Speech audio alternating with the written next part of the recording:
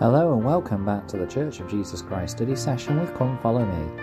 I'm your host Matthew Roberts and this is Season 5, Episode 41 of this daily study podcast. Thank you so much for joining us once again today as we continue with our study of this week's Come Follow Me materials found in February the 13th to February the 19th in the week where we're studying Matthew chapter 5 and Luke chapter 6. And apologies once again that the episodes didn't go out until this morning for the last couple of days. It's just been a bit of a weird week, really, for us at home. My children are currently off school for a week, for half term, but I'm not, and so things are just a bit different right now, and so a bit of difference to the routine just makes everything else go out the window a little bit. They were recorded, I just didn't get around to publishing them and sending them out. So there you are, you can enjoy that and enjoy this today as well. We're going to carry on from verse 7 of Matthew chapter 5 to continue the Beatitudes study. But before I do that, I just want to share something from the Bible Dictionary, which I had a look at today as well, which I hadn't had a chance to look at before, and I liked what it said, and it kind of explains why I'm going through these steps and talking about how they move on to each other. It says in the Bible Dictionary for Beatitudes, a series of teachings that Jesus gave in the Sermon on the Mount that describe a refined and spiritual character. The Beatitudes are arranged in such a way that each statement builds upon the one that precedes it. A more comprehensive and accurate record of the Beatitudes is found in 3 Nephi chapter 12. And I found that interesting because, like I mentioned, I'd never really considered the Beatitudes as being a progressive list of characteristics that we can work through. And obviously, we are going to be continuously cycling through those steps. We're not going to work through the 8 and then stop and then be there at the end. We're going to have to cycle back at the start and continue through. But I did find it interesting that, because it's not, again, something I hadn't really considered before, which I think could be helpful in how we think about how we apply them into our lives. So, going back then to Matthew chapter 5, verse 7. So if you remember, we had just spoken about hungering and thirsting after righteousness. And then in verse 7 it says, "Blessed are the merciful, for they shall obtain mercy."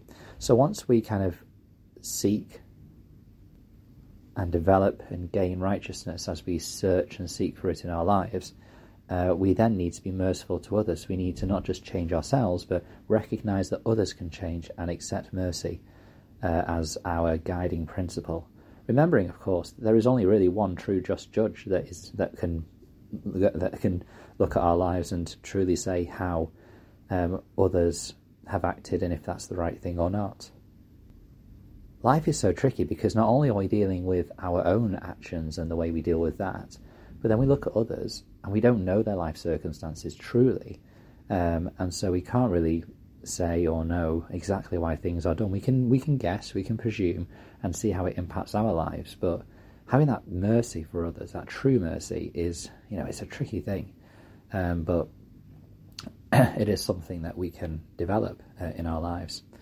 And as we do that, we move to verse 8, which says, "Blessed are the pure in heart, for they shall see God." Now, in terms of being pure in heart, we can look at virtue, we can look at making sure the things that we look at and what we do are clean and pure. I like this quote by Milton R. Hunter, who said, quote, "Keep your mind and heart clean and pure at all times. The scriptures truthfully declared, for as a man thinketh in his heart, so is he. Our thoughts are like seeds planted in a fertile garden. They take root, grow, and eventually mature in full bloom. Thus the very centre of our character growth is our inner thoughts. Our thoughts precede our actions. They are underlying forces that shape our destiny. My son, if one could look into your heart when you have nothing in particular to do but to live with your thoughts, one could predict your future happiness and successes and your future heartaches and failures. It is definitely true that each person is the product of his own individual thinking. Mr. James Allen aptly declared, whatever your present environment may be, you will fall, remain, or rise with your thoughts, your vision, or your ideals. You will become as small as your controlling desire, as great as your dominating aspiration. Guard your mind and think your thinking continuously. Never repeat a thought or a story that you would not want to tell your mother. Immoral stories are insidious and degrading to one's spiritual growth and sweetness of personality. Therefore, remember never to let anything come from your lips that is indecent, suggestive, degrading, or immoral in any respect. Close quote. Really powerful, those thoughts, those words there, I thought, and just really, truly hit home to us how powerful our thoughts are. I was listening to a great podcast on leading saints just this week. The focus was on the root of pornography, which is kind of, obviously, well, it was very much linked to this, obviously. But what I liked about it was how it spoke about how, or the expert speaking of it spoke about how pornography is very often used, in fact, if not all the time, used to kind of control or work with impulses that our body has, rather than necessarily an addiction. And how when we are mindful about what we are kind of thinking about, and we recognize those thoughts and don't see them as sinful as such, because that is what our natural body is inclined to do, but we recognize it, we name it, and then we allow ourselves to kind of recognize and hold that thought or urge or impulse, and then allow it to pass on, rather than trying to quash it down and hold it down like a beach ball underwater, which will eventually pop up the more pressure you put on it. We can become a lot more powerful over our impulses. And this, of course, relates very much to pornography, but it relates to any impulse that we have, whether it is to use technology or social media, whether it is to kind of use food as a way to kind of handle or work with negative thoughts or feelings or impulses, whether it is anything really. It could be something that we do that just takes from our time, even good things like, I don't know, reading. Let's just pick out, like, we could get ourselves immersed so much into something like that we neglect other things in our lives that we need to do. There are obviously some things which are more sinful and more insidious, like pornography and other things like that we need to try and remove. But actually, the way that we are using our time and our mind and our body can overtake our lives in a way that's unhealthy as well with anything. So I just thought that was interesting, that kind of insight. We then move on, and once we are pure in heart, we become more able to support others and help others to be more kind and patient with each other, which is why, verse 9, we move on to, blessed are the peacemakers, for they shall be called the children of God.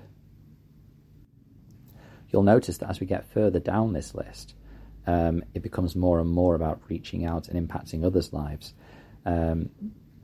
which I think is a really important point. And then the final two, the final two verses, I should say verse 10, blessed are they which are persecuted for righteousness' sake, for theirs is the kingdom of heaven. Blessed are ye when men shall revile you and persecute you, and shall say all manner of evil against you for my sake. So recognizing that, as we move forward, that we recognize words and things that are said about us, but we move forward, and as Christ will teach later on, that rather than taking an eye for an eye and a tooth for a tooth, we turn the other cheek. That doesn't say that and then that leads us quite nicely back into the being poor in spirit at the beginning, which, of course, doesn't mean we roll over, we allow people to do what they want with us, but it just means that we do not seek anger, we do not seek vengeance, we recognize others have their agency. That brings me nicely to the end, really, of these Beatitudes. But what I'm going to try and do, and this is kind of the thing I'm going to take from this, is perhaps from next week, there's 8 of them, so maybe kind of group the last 2 together because they're fairly similar, and have each day a focus on those Beatitudes going forward.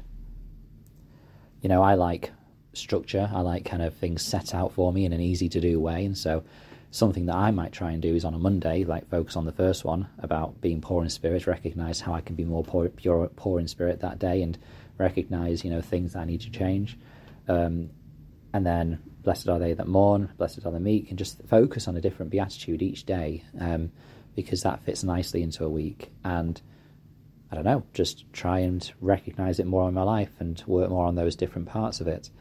That'll then just help me to have it more in my mind, really, rather than, well, it's a Tuesday, so I can't focus on hungry and thirsty after righteousness on a Tuesday because that's the 4th day.